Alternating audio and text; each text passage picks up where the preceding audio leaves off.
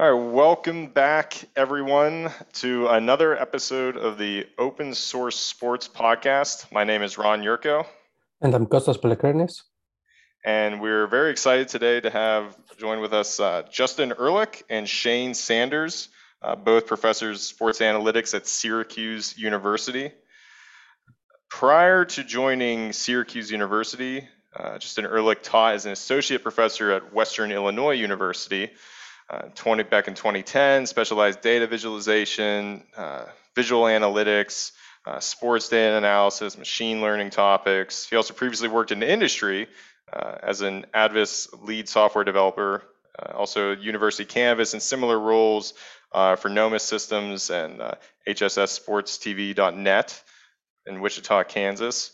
Several different publications in sports data visualization, sports analytics, variety of journals, including Journal of Quantitative Analysis of Sports, many guest talks and live demonstrations, sports data visualization, analysis, received PhD in computer science from the University of Kansas in 2010, dissertation, The Effect of Desktop Illumination Realism on the Presence and Generalization in a Virtual Learning Environment, and graduated master's from Wichita State University 2007, as well as University of Wichita, Kansas 2004 in accounting and business administration. So welcome, thanks for joining us, Justin.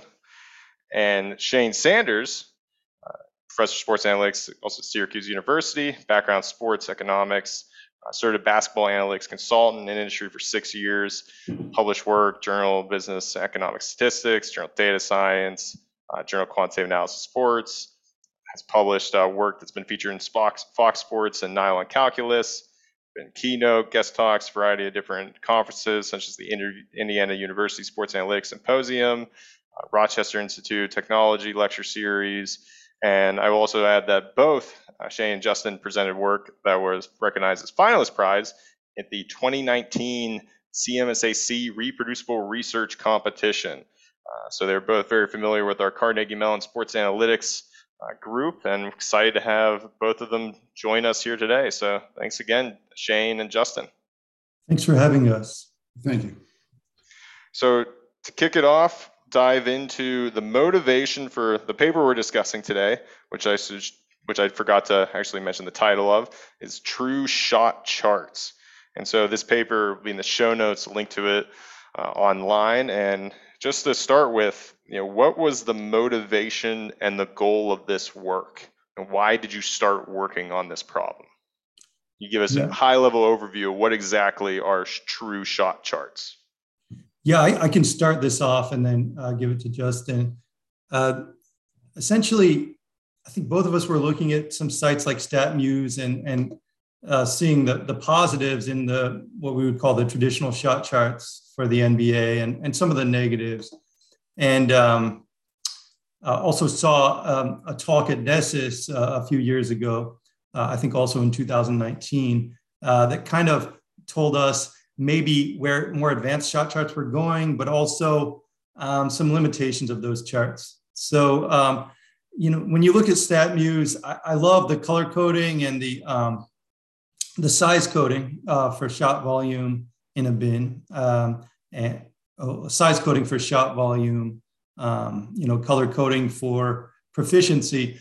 What I didn't really like, and I had discussions with Justin about this, and we both agreed we really didn't like, is it's color coded with respect to league proficiency. So it tells you nothing about whether the league should be shooting that much from the bin.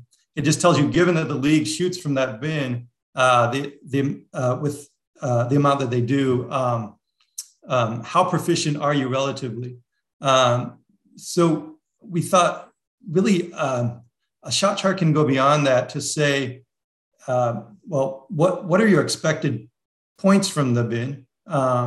Okay, so what are your expected points from the field, but also pursuant to shooting from the field, you might get fouled from that shot location. And that foul might lead to free throws. So we need to wrap that into the calculation of expected points pursuant to a shot from that bin. Another thing that I think I know is sometimes done, and I think it is usually done, is that the data on shot charts comes from field goal attempts rather than all shots from that location. So, that's a big omission. If I shoot from a location, I'm fouled and I miss the shot, that's not a field goal attempt, it's a shot. So we want to pick up those events. And so I'll leave it to Justin for the rest of the answer, but he was able to comb play-by-plays and pick up these events, whether it was a shot, it wasn't a field goal attempt. So we want that in the size coding. We want that in the volume at that bin location, how many shots, not just field goal attempts, but shots there were from that location, because all shots lead to essentially the termination of a possession, which is, the cost of the cost of the act is the termination of the possession. So just to clarify real quickly, because this also stems from my lack of basketball knowledge. So if a player attempts a shot and they are fouled, regardless of whether they make it or not, is it not considered a field goal attempt? It's kind of like cherry picking. If they make it, it's considered a field goal attempt, and it's by definition a make. And so this even distorts the field I never goal. knew that. So traditional shot charts rely on just field goal attempts for the visualization. Yes, yeah, exactly. Huh, okay, And, that's interesting. This kind of distorts our view of how efficient players are. Like, you look at a guy like Jimmy Butler, he has a 0.7 free throw rate. Essentially, he gets 0.7 free throws for every field goal attempt. But he a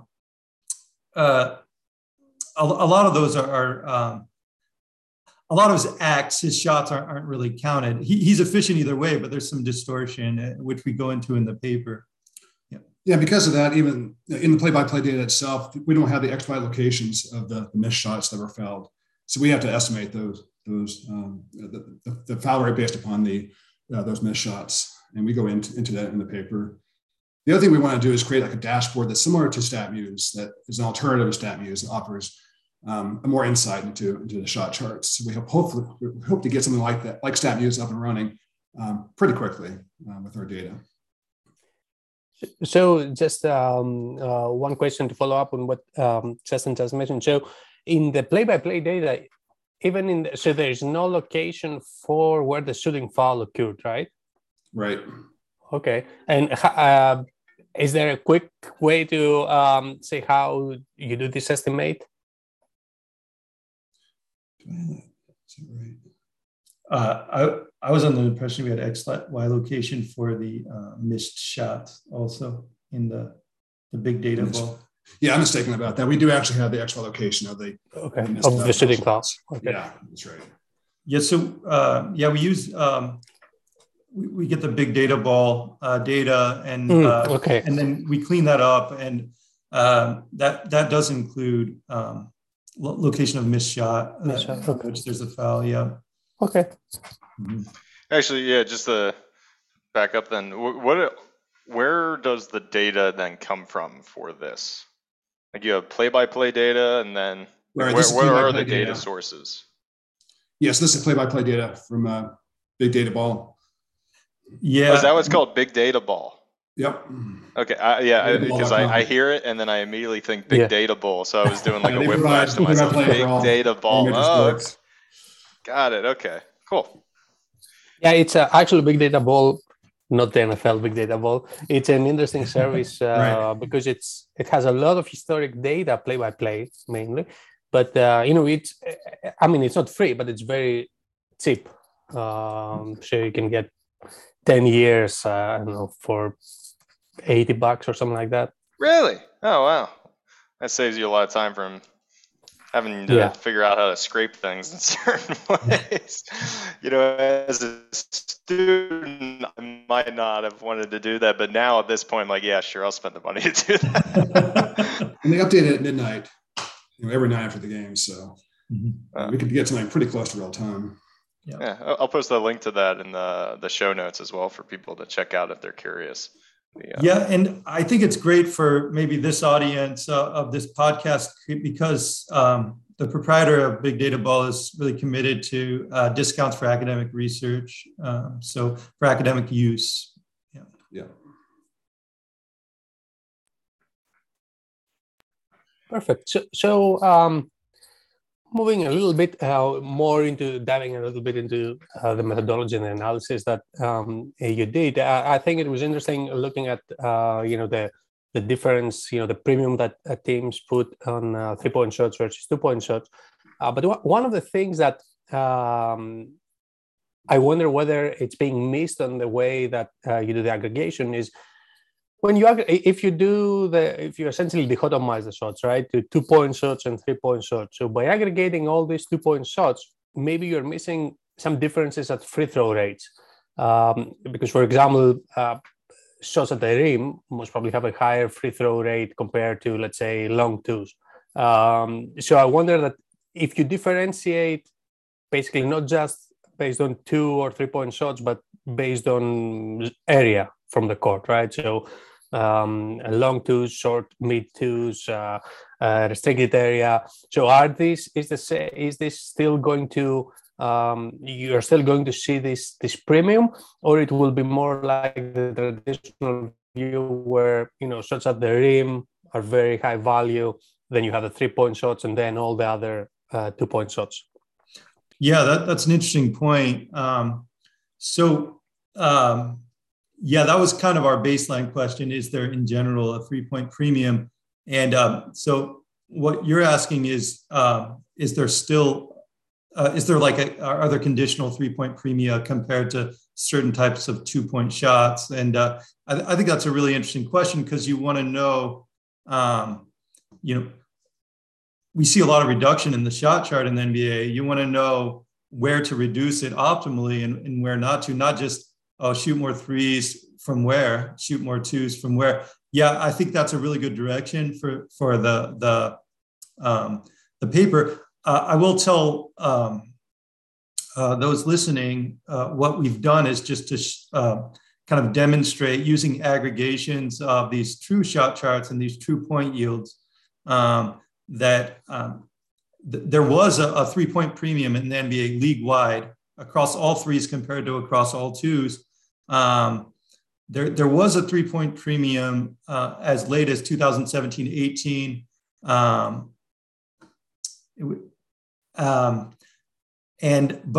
according to the true shot charts, it went away, and there's been a significant 3-point dis premium since 2018-19, and it's deepening. And during that same time, 3-point shot volume has gone up in the NBA.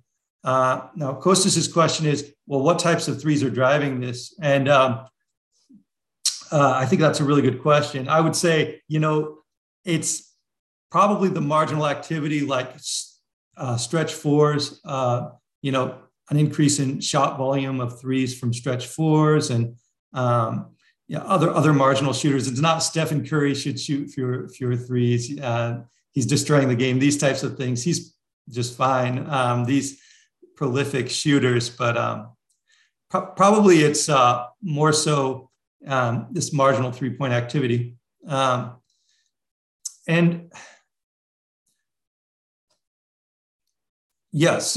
the big takeaway from that part of the paper is that according to the traditional aggregations of traditional shot charts, we have a significant 3-point premium. Okay, so and that kind of justifies the increase in 3-point shot volume year over year. But according to the true shot chart, the advanced shot chart, we have a deepening 3-point dis premium over the last few years. And so I do think that should be dissected a little bit. So and it's interesting, this change actually in the premium versus premium, positive versus negative. So I would, if I hadn't seen the numbers, mainly the dates, the season when this started happening, I would wonder whether it is because of there was an emphasis put from the referees to not call all these fouls on the 3-point shots that players were trying to force, but that happened in 2020. So I wonder, did you see any further this premium after 2020, or is it more like a kind of a linear, stable trend? So in our quadratic, Justin ran a quadratic specification. You can talk a little about that. Yeah, there's not really a difference between the quadratic and the linear. But at the same time, we have a disk premium. Mhm. So it follows very closely. It's pretty much a straight line, regardless if it's quadratic or not. Yeah, little leveling off. So we might see a bottoming out in this disk premium era, but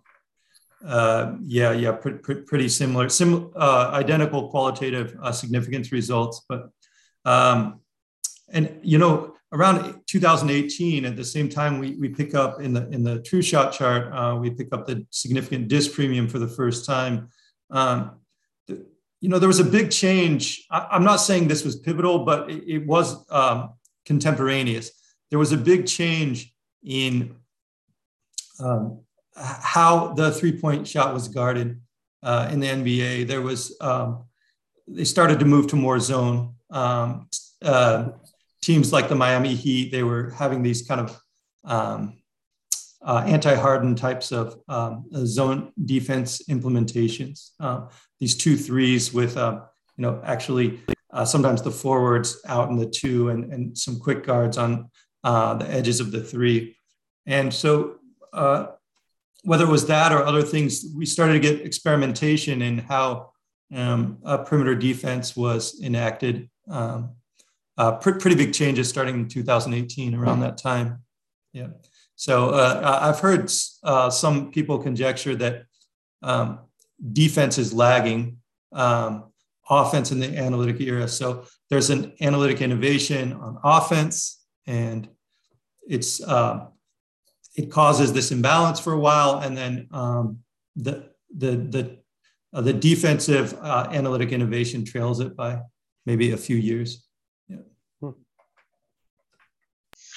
Building off of focusing on that regression analysis, actually, I wanted to ask about, so this is looking at figure 6 in the paper on page 9. The decision to model season as a trend instead of looking at, say, just like each season separately as its own categorical level, in a way, to get just averages separately for the seasons. Why did you look at looking at just a single relationship with year increasing? Does this question make sense, what I'm asking? Yeah. I think the short answer is, we were kind of writing this draft under a deadline. I think you make a really good point, and it's something we should do in the paper. We're kind of writing this under a deadline and just throwing that last part together. But I think you're right that it may not necessarily be a trend, but we should estimate each year. Because I think what you can see is definitely a dip from 2016, 2017 to 2018 and 2019. Visually, it kind of looks like, okay, they're lower, but like 2020, it almost looks like things are kind of coming back up. You can't really, I guess another part I want to ask about was that is aggregated at the team level. So this is saying that at the team shot chart level, right, there seems to be evidence of a disk premium of 3-point attempts.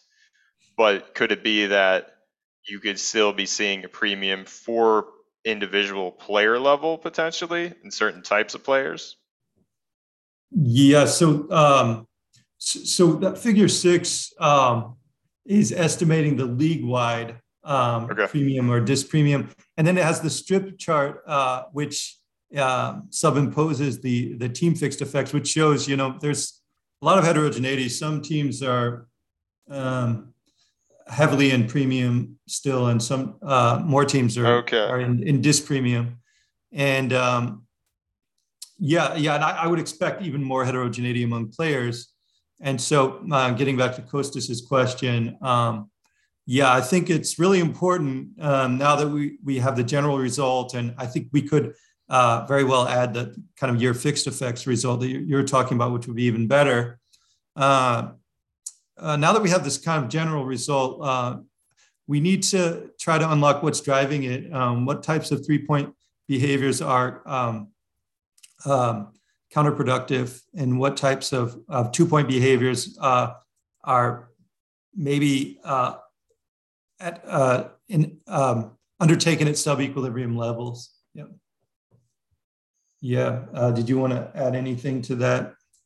I think it is a good idea to look at the player level. So we'll probably look at that before our final paper as well. And we'll also look at the 2021 results as well. See if that trend continues. Yeah, I guess 2020, right, was the COVID bubble season, right? I actually don't remember. 2020. Yeah. 2019, Yeah. 20, yeah. Okay. Yeah. And, but just kind of an interesting takeaway we had from figure 6, it kind of seems like the analytic era has come full circle in some respects, because you have the analytics era kind of drove this increase in 3-point volume around a real 3-point premium in the NBA, a real recognized 3-point premium.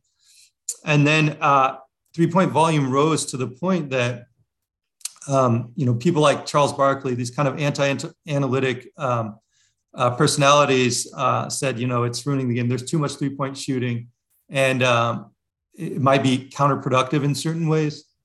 And it turns out that probably for the wrong reasons, these people are starting to be true. So we can use analytics to show that maybe the original takeaways from these analytic approaches in the NBA are no longer the case. We get a shift. Okay, so and I think this was a while in the making. Really, since we had SportView, we started to see a lot more 3-point activity. I would say the first wave of kind of anti-3-point sentiment was that, well, it increases variance. There's an increase in risk from increased 3-point activity. It's like a risky stock portfolio or something. So you can have off nights more likely and this sort of thing.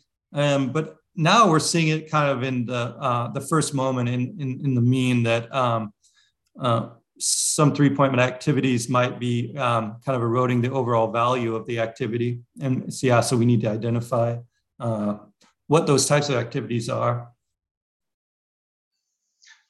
Interesting. So something I wanted to ask about, because this is also related to other sports, especially in the context of thinking about expected goals models.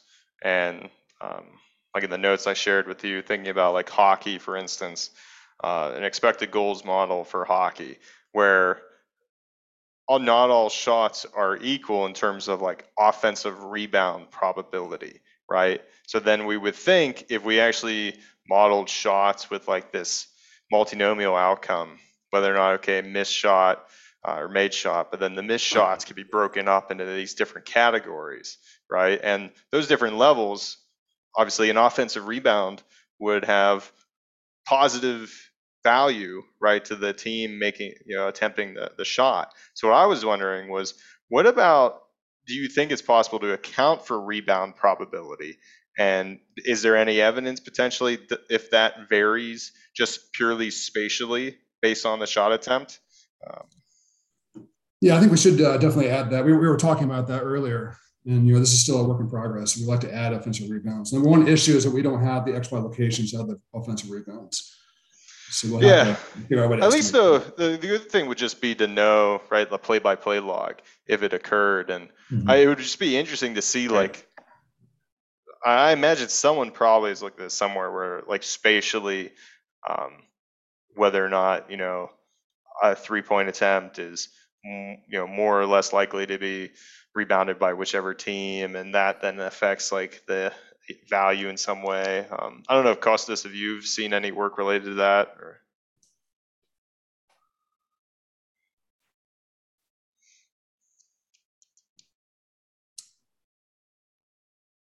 Kostas, did you hear me? It looks like maybe Kostas froze on us, but yeah, now I'm unfroze. Okay. Well, I was asking about the if you had seen any work related to looking at like rebound probability by information about the shot attempt, not necessarily tracking data information, but just even play log data, like just the play-by-play data info. Yeah, I mean, I have seen from tracking data. I think there was from the folks at Second Spectrum, there was a paper at Sloan that basically showed that there was some pattern. For example, there is value if you crash for offensive rebound from the weak side. So for the opposite side where the shot occurred. Now, I think for that study, interesting to see is, regardless of the location, to see, if a shot is taken by that location, the possession as a whole, how many points does it yield? Because this accounts for the offensive rebounds, right? So you don't care where the offensive rebound occurred, but that the fact that, you took a shot from there, you took the offensive rebound if the shot was missed, and then there was a score.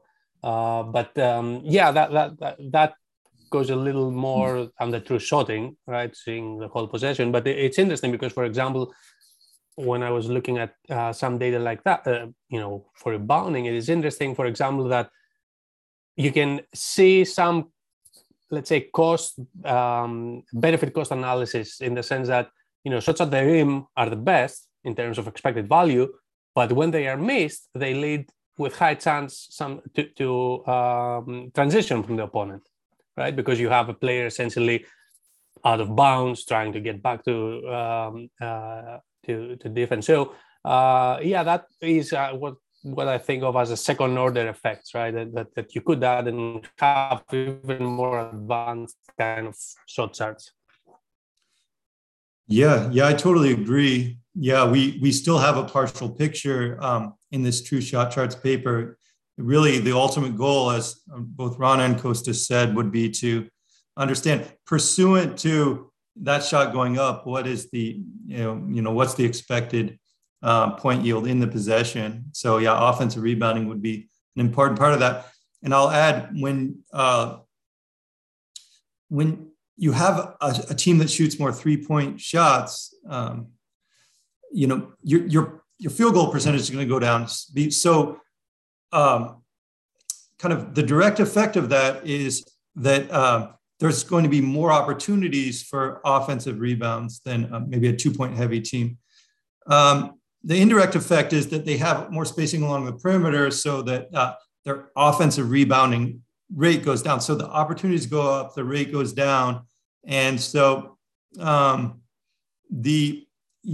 it's kind of a priori ambiguous. It's kind of an empirical question, and maybe, the paper that Kostas saw at MIT gets it some related things, but a priori, to research like that, it's ambiguous how a 3-point strategy would affect the likelihood of getting that rebound. Yeah. Given those effects. But I think actually combining what Ron's comment about rebounding and what you're mentioning now, it's pretty interesting also, because you kind of see it at the NBA now, where some teams, well, typically for many years, teams were, let's go back on transition defense, not crash for the offensive rebound. But now you see teams like Memphis that they crash the offensive glass very hard, and they're able to generate second chance points, and they might be able to get back some of this premium that they might be losing by shooting a high volume 3-point shot. So I think it's interesting what also the kind of the history that you said about the analytics and how these things change as conditions change, basically. Yes, agreed. There's something I wanted to ask about also. This is pretty much unrelated to your paper, but I'm just curious about this from my own interest from the data visualization viewpoint. What I like to teach with students is to think of the visualization itself as a model, right? And there's bias, variance, trade-off with the visual. If we make a shot chart for a player one year, and then we make a shot chart for the player the next year, right? What choices we make about how we construct that visual will lead to whether or not there will be high variance in the display from one year to the next, right? Not just the summary, but just even thinking about, I'm always blown away by like the size of the hexagons in these shot charts. I was curious, like, do you have any thoughts on this in terms of, like, you put 2 feet, and I'm pretty sure that's just like what's accepted. But has anybody looked at adjusting that, tuning that in some way? Has anyone even thought about evaluating this, or am I just being real nitpicky? I think it's a great point. And 2 feet is the convention, and that's why we used it. I did play around with it, and it does seem like the best size for team level at the season level. So you get a distribution of shots. but it's not too much where it's not too small where you get noise. And also you want it small enough where you could follow the contour of the 3-point arc, right? If it's too large, you can't follow that contour. Yeah, if it's too small, it's biased, right? Right. You're far Right, away exactly. from You get the actually bias, seeing the yeah. relationship. Yeah, and if it's too small, then it's too noisy. It's something I want to add. If we create a dashboard, I want to add the size as an interactive control. Oh yeah, that would be fantastic to have. Yeah, to be able It's to see completely that. different. Yeah, if you're looking at a game level versus a player level, game level would be completely different than a team level. And I would exploit that in a classroom if you did add that to a dashboard for it to show. That would be a nice real data example instead of me varying degrees of simulating data and showing histograms with different bin sizes. Here's a shot chart version of this. Great point.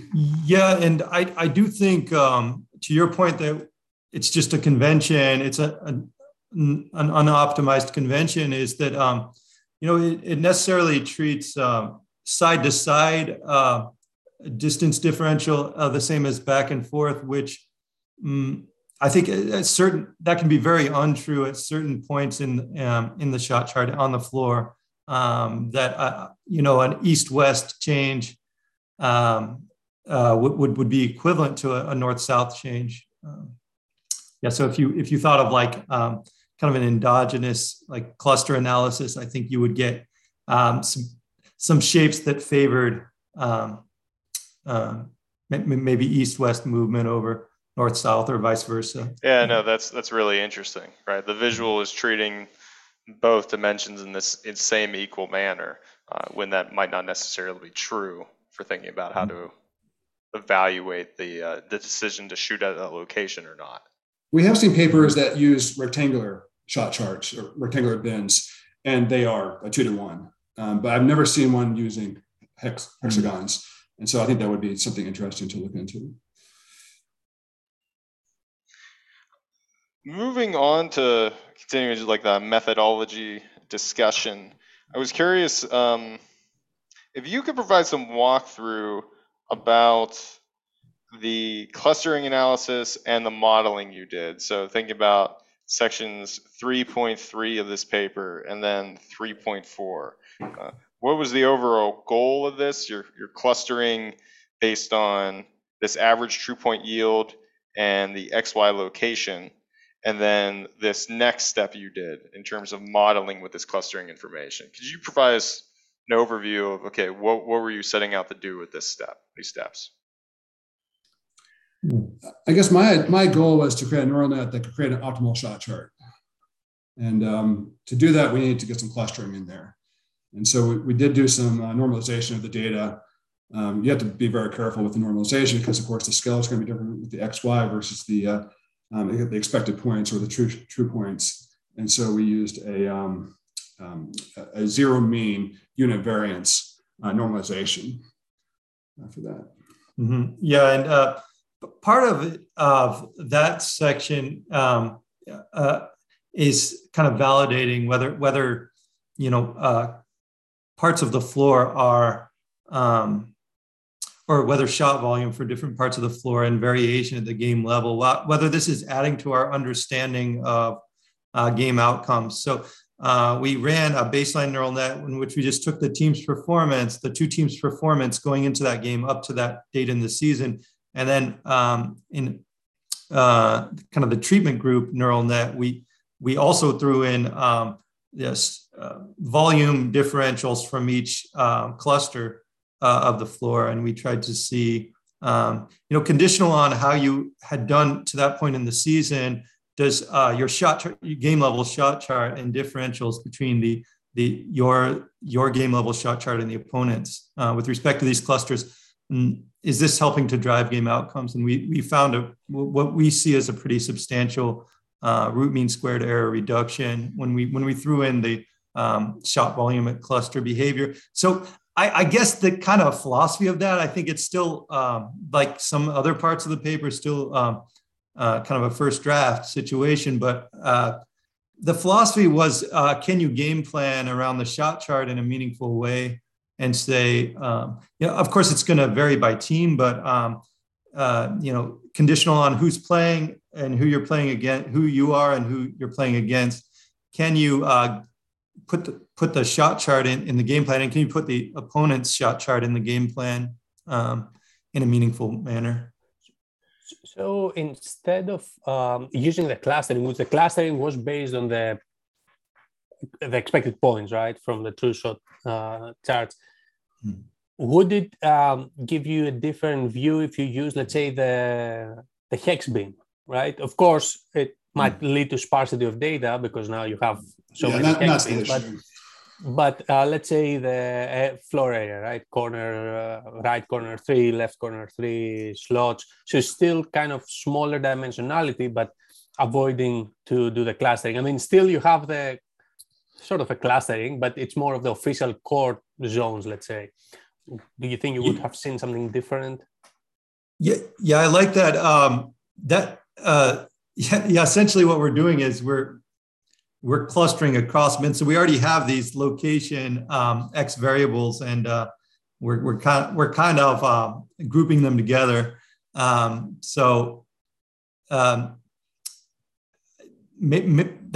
That layer perhaps is unnecessary. There is the sparsity issue. I think that's why we went ahead and clustered. But do you have? Yeah, I was going to say just that sparsity of data. That's the issue.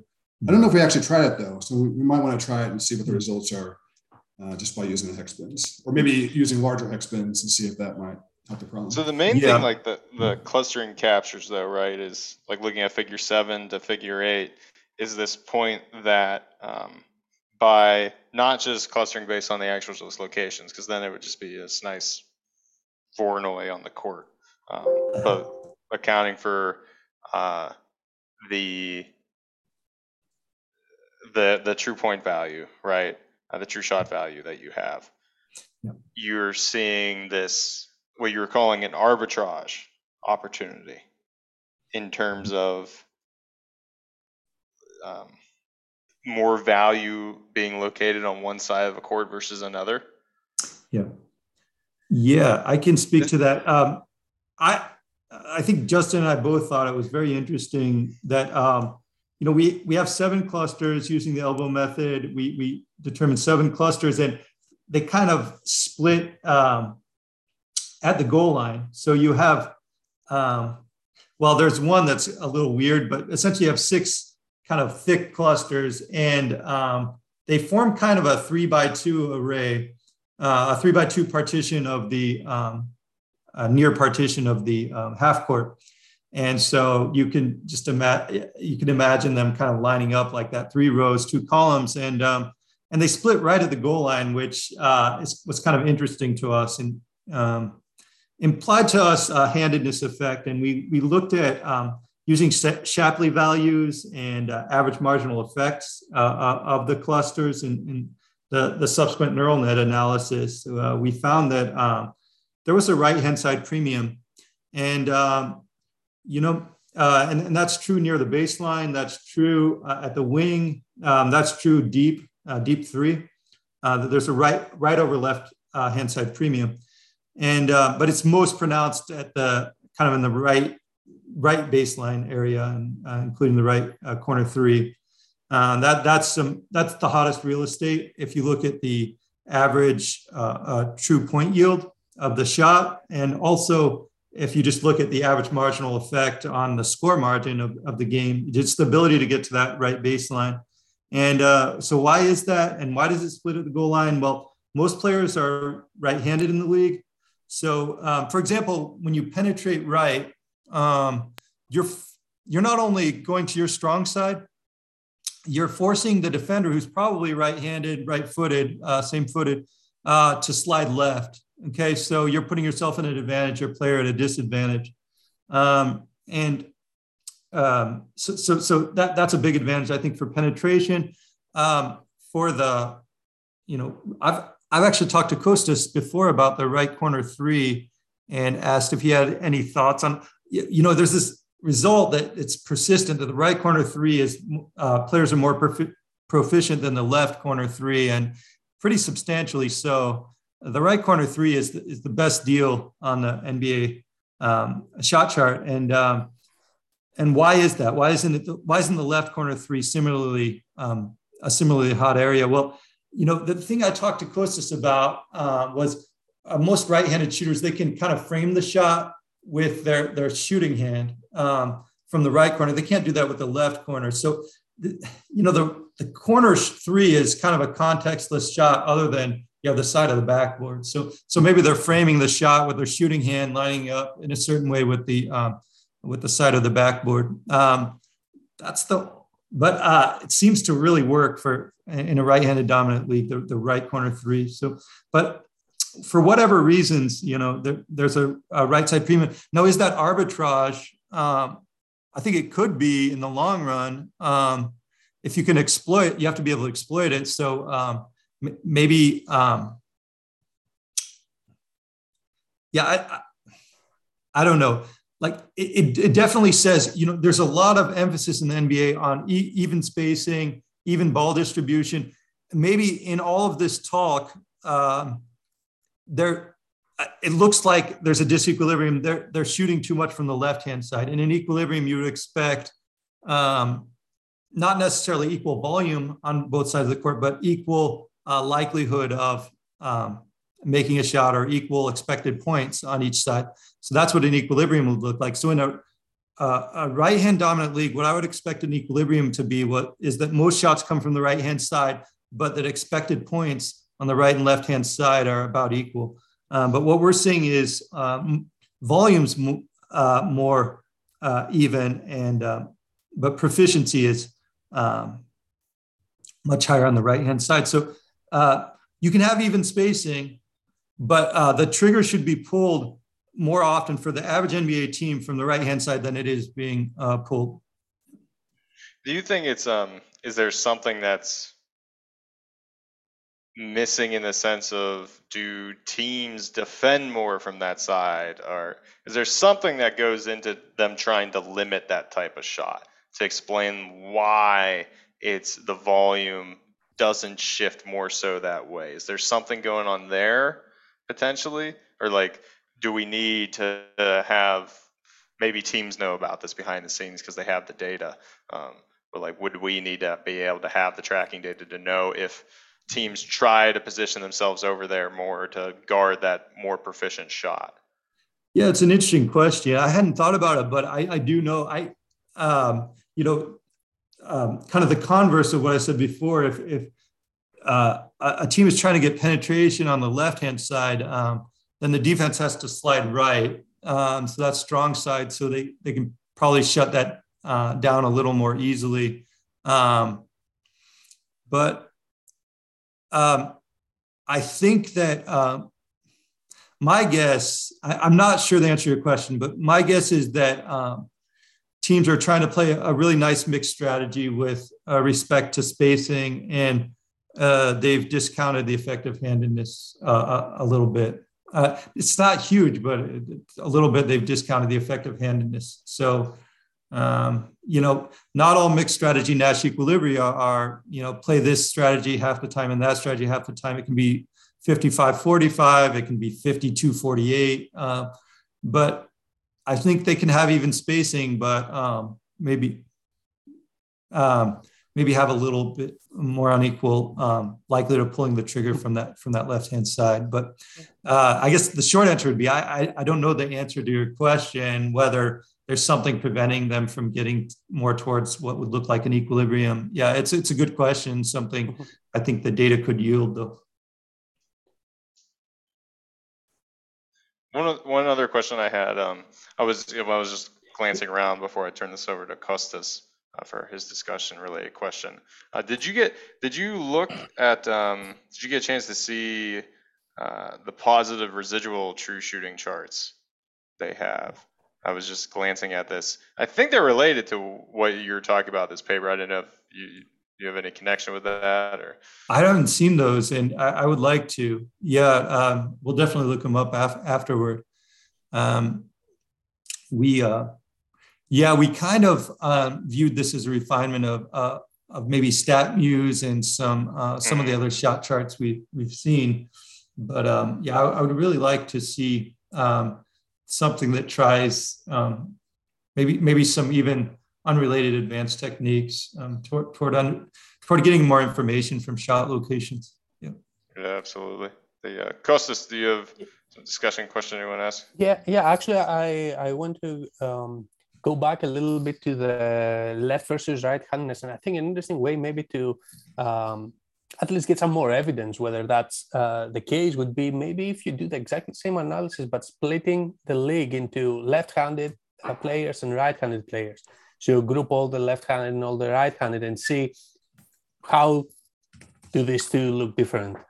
So do you see when you only keep the left-handed, do you see a premium on the left side and that kind of thing? So that it will not prove 100% anything, but it will give you some more evidence whether that kind of hypothesis is plausible. So I think that that might be something interesting to see, especially, players, like Harden or Jalen Brunson, stuff like that. It's a great idea. Another idea I had was to just normalize the handedness of the players to see if it strengthens the effect or not. But I think either way would be a good approach. Yeah. My only question, which goes a little bit back to the positive residual that Ron said. So positive residual actually creates some short charts also that it's not really short, it's event allocation. So, where rebounds occurred and stuff like that. So I wonder whether, does it make sense to also consider non-shooting fouls, especially if you are in the penalty? Because these also give you, 2 free throws, right? So this goes not necessarily that much to the value of a shot, but more to the value of a location on the court. Because now you're getting fouled, so you're in the penalty, you get to shoot 2 free throws. Now, again, I'm not sure whether you will see this difference in the premium, because I would guess a lot of non-shooting fouls, especially if their spread league, have to do with moving screens and stuff like that, which are not necessarily in the near the basket or even at the mid-range if we're talking about spread pick and rolls. But in general, can you see this adding any value on even further through shot charts plus? I like the idea. You could have like a foul chart. Mm-hmm. Yeah, I like the idea, and I see a spectrum there, like on ball, non-shooting foul. I think, you can almost group that location meaningfully with the shooting fouls. So you can kind of get a sense of not only where the player is, but kind of what they're trying to do. They're probably not just trying to stay on the perimeter with the ball and that sort of thing. Yeah, I like that a lot. And going back to your previous point, I like that also. And I was kind of thinking, I agree. More handedness data would allow us to say more about this clustering analysis and the results. And when we feed the cluster into the neural net, and it made me think, what are complementary wings? Like, should we be thinking in terms of a right-handed wing and a left-handed wing in lineups? And do teams already do that? Of course, I've learned often, especially certain teams are one step ahead of the data analyses, the kind of public data analyses. So are teams thinking in terms of complementary wings with respect to handedness, and are they getting benefits from that? Not only, maybe not only stationing 2 guys in the corner, but stationing the correct 2 guys in the corner. And if not, maybe some results to the effect of premium from complementary wings would lead to free agency or draft premia for maybe a left-handed wing, because he can station more effectively on that left corner, certain things like that. That's interesting. I've never thought about it. I guess that. So Ron said that he is not a basketball person. I'm not a baseball person, but I know there is a lot of discussion about left and right-handed pitchers. So I wonder whether it goes to the same, direction. There you go, rubbing off on you. Platoon effects. There you go. Yeah, and I think baseball's done a much a very sophisticated job of these kind of handedness effects with respect to pitcher. You got the first base, and you have just the side of the plate with respect to the DH. These sorts of things, and I'm not going to say we're trying to bring this to basketball. I wasn't even thinking in those terms of handedness, and I don't think we really think in those terms in basketball analytics for the most part. Maybe some people are that I don't know about, but this cluster, if the listeners look at any part of the paper, I would say that the cluster figure is really neat. The cluster kind of hits you in the face and says, "Oh, maybe we should be looking at handedness when we look at shot charts and we look at shot activity and even personnel in the NBA."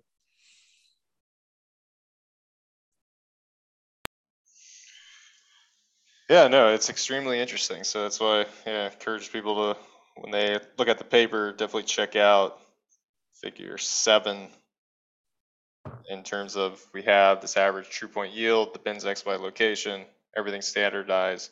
So the causing the tilt is then the difference in the average true point yield from just the equal divide on the court. Yeah. It's very interesting. And Kostas, do you have anything else you want to add, or? No, I think those were all my questions. A very interesting work, and I'm waiting to see where it goes from here. Yeah, absolutely. And just thank you again, Shane and Justin, taking the time. One for sharing a paper, which you admitted is effectively like early draft, and especially going with this public talk about it. It's kind of exciting in a way, give people behind the scenes look of writing and disseminating research in a very public manner. Yeah, we were kind of. You talked about the kind of history of the project and kind of getting into that. I think we were going at this pretty strong, and then I went on research leave, and ironically, I did a lot of research in the research leave, but this particular project kind of went on hiatus a little bit during the research leave. So, I'm back in Syracuse with Justin, and we're getting it going again. So I think this podcast really helped us conceive of this, the second draft push, and trying to get this towards a more publishable format. And also, I would add your comments and your expertise have helped us. I've noted several things, several ideas that came from your questions. So I really appreciate those.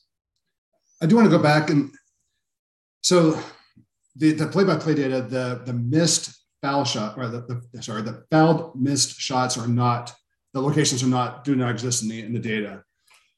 Okay. So again, I had to go back and look at the data and verify that the XY locations do not exist. And so we had to use the ratio of the fouled missed shots to and ones, and then use that ratio to estimate the number of fouled missed shots. Yeah, that's right. And this might be distortionary. The and one data told us, informed the estimate for the shot location for the missed shot that was fouled. Yeah, that's right.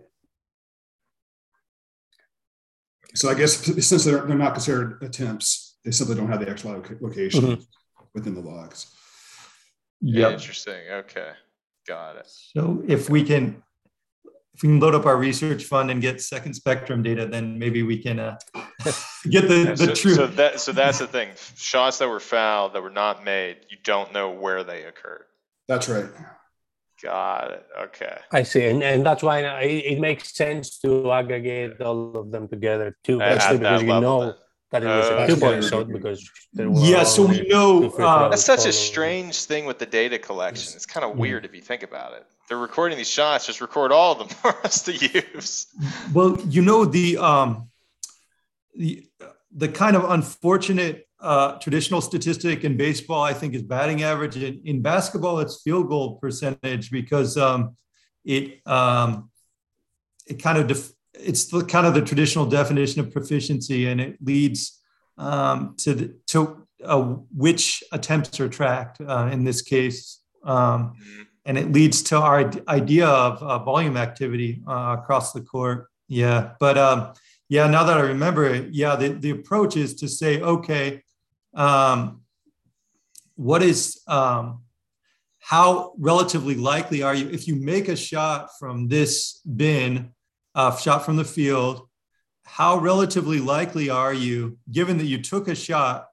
How relatively likely are you to be fouled on that shot while attempting? And so that allows us to estimate. Yeah, Justin was right earlier in the episode. I just forgot. That allows us to estimate the likelihood that you missed the shot and were fouled. So we apportion all of these missing free throws that don't have a shot location assigned to them based on the and one relative and one activity.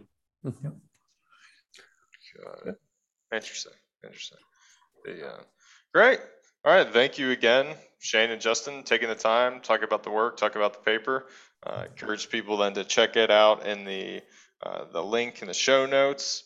And if you want to, is there any way people can additionally follow work you post in the coming months ahead, and anything to stay tuned or check out what's going on at Syracuse, perhaps? I'm not in the Twitter age yet, but I probably need to get there. I have an email address, so you can reach me at my email address. But I plan to be regularly conferencing, and I think this goes for Justin too. Our favorite is Carnegie Mellon Sport Analytics Conference, and each early November.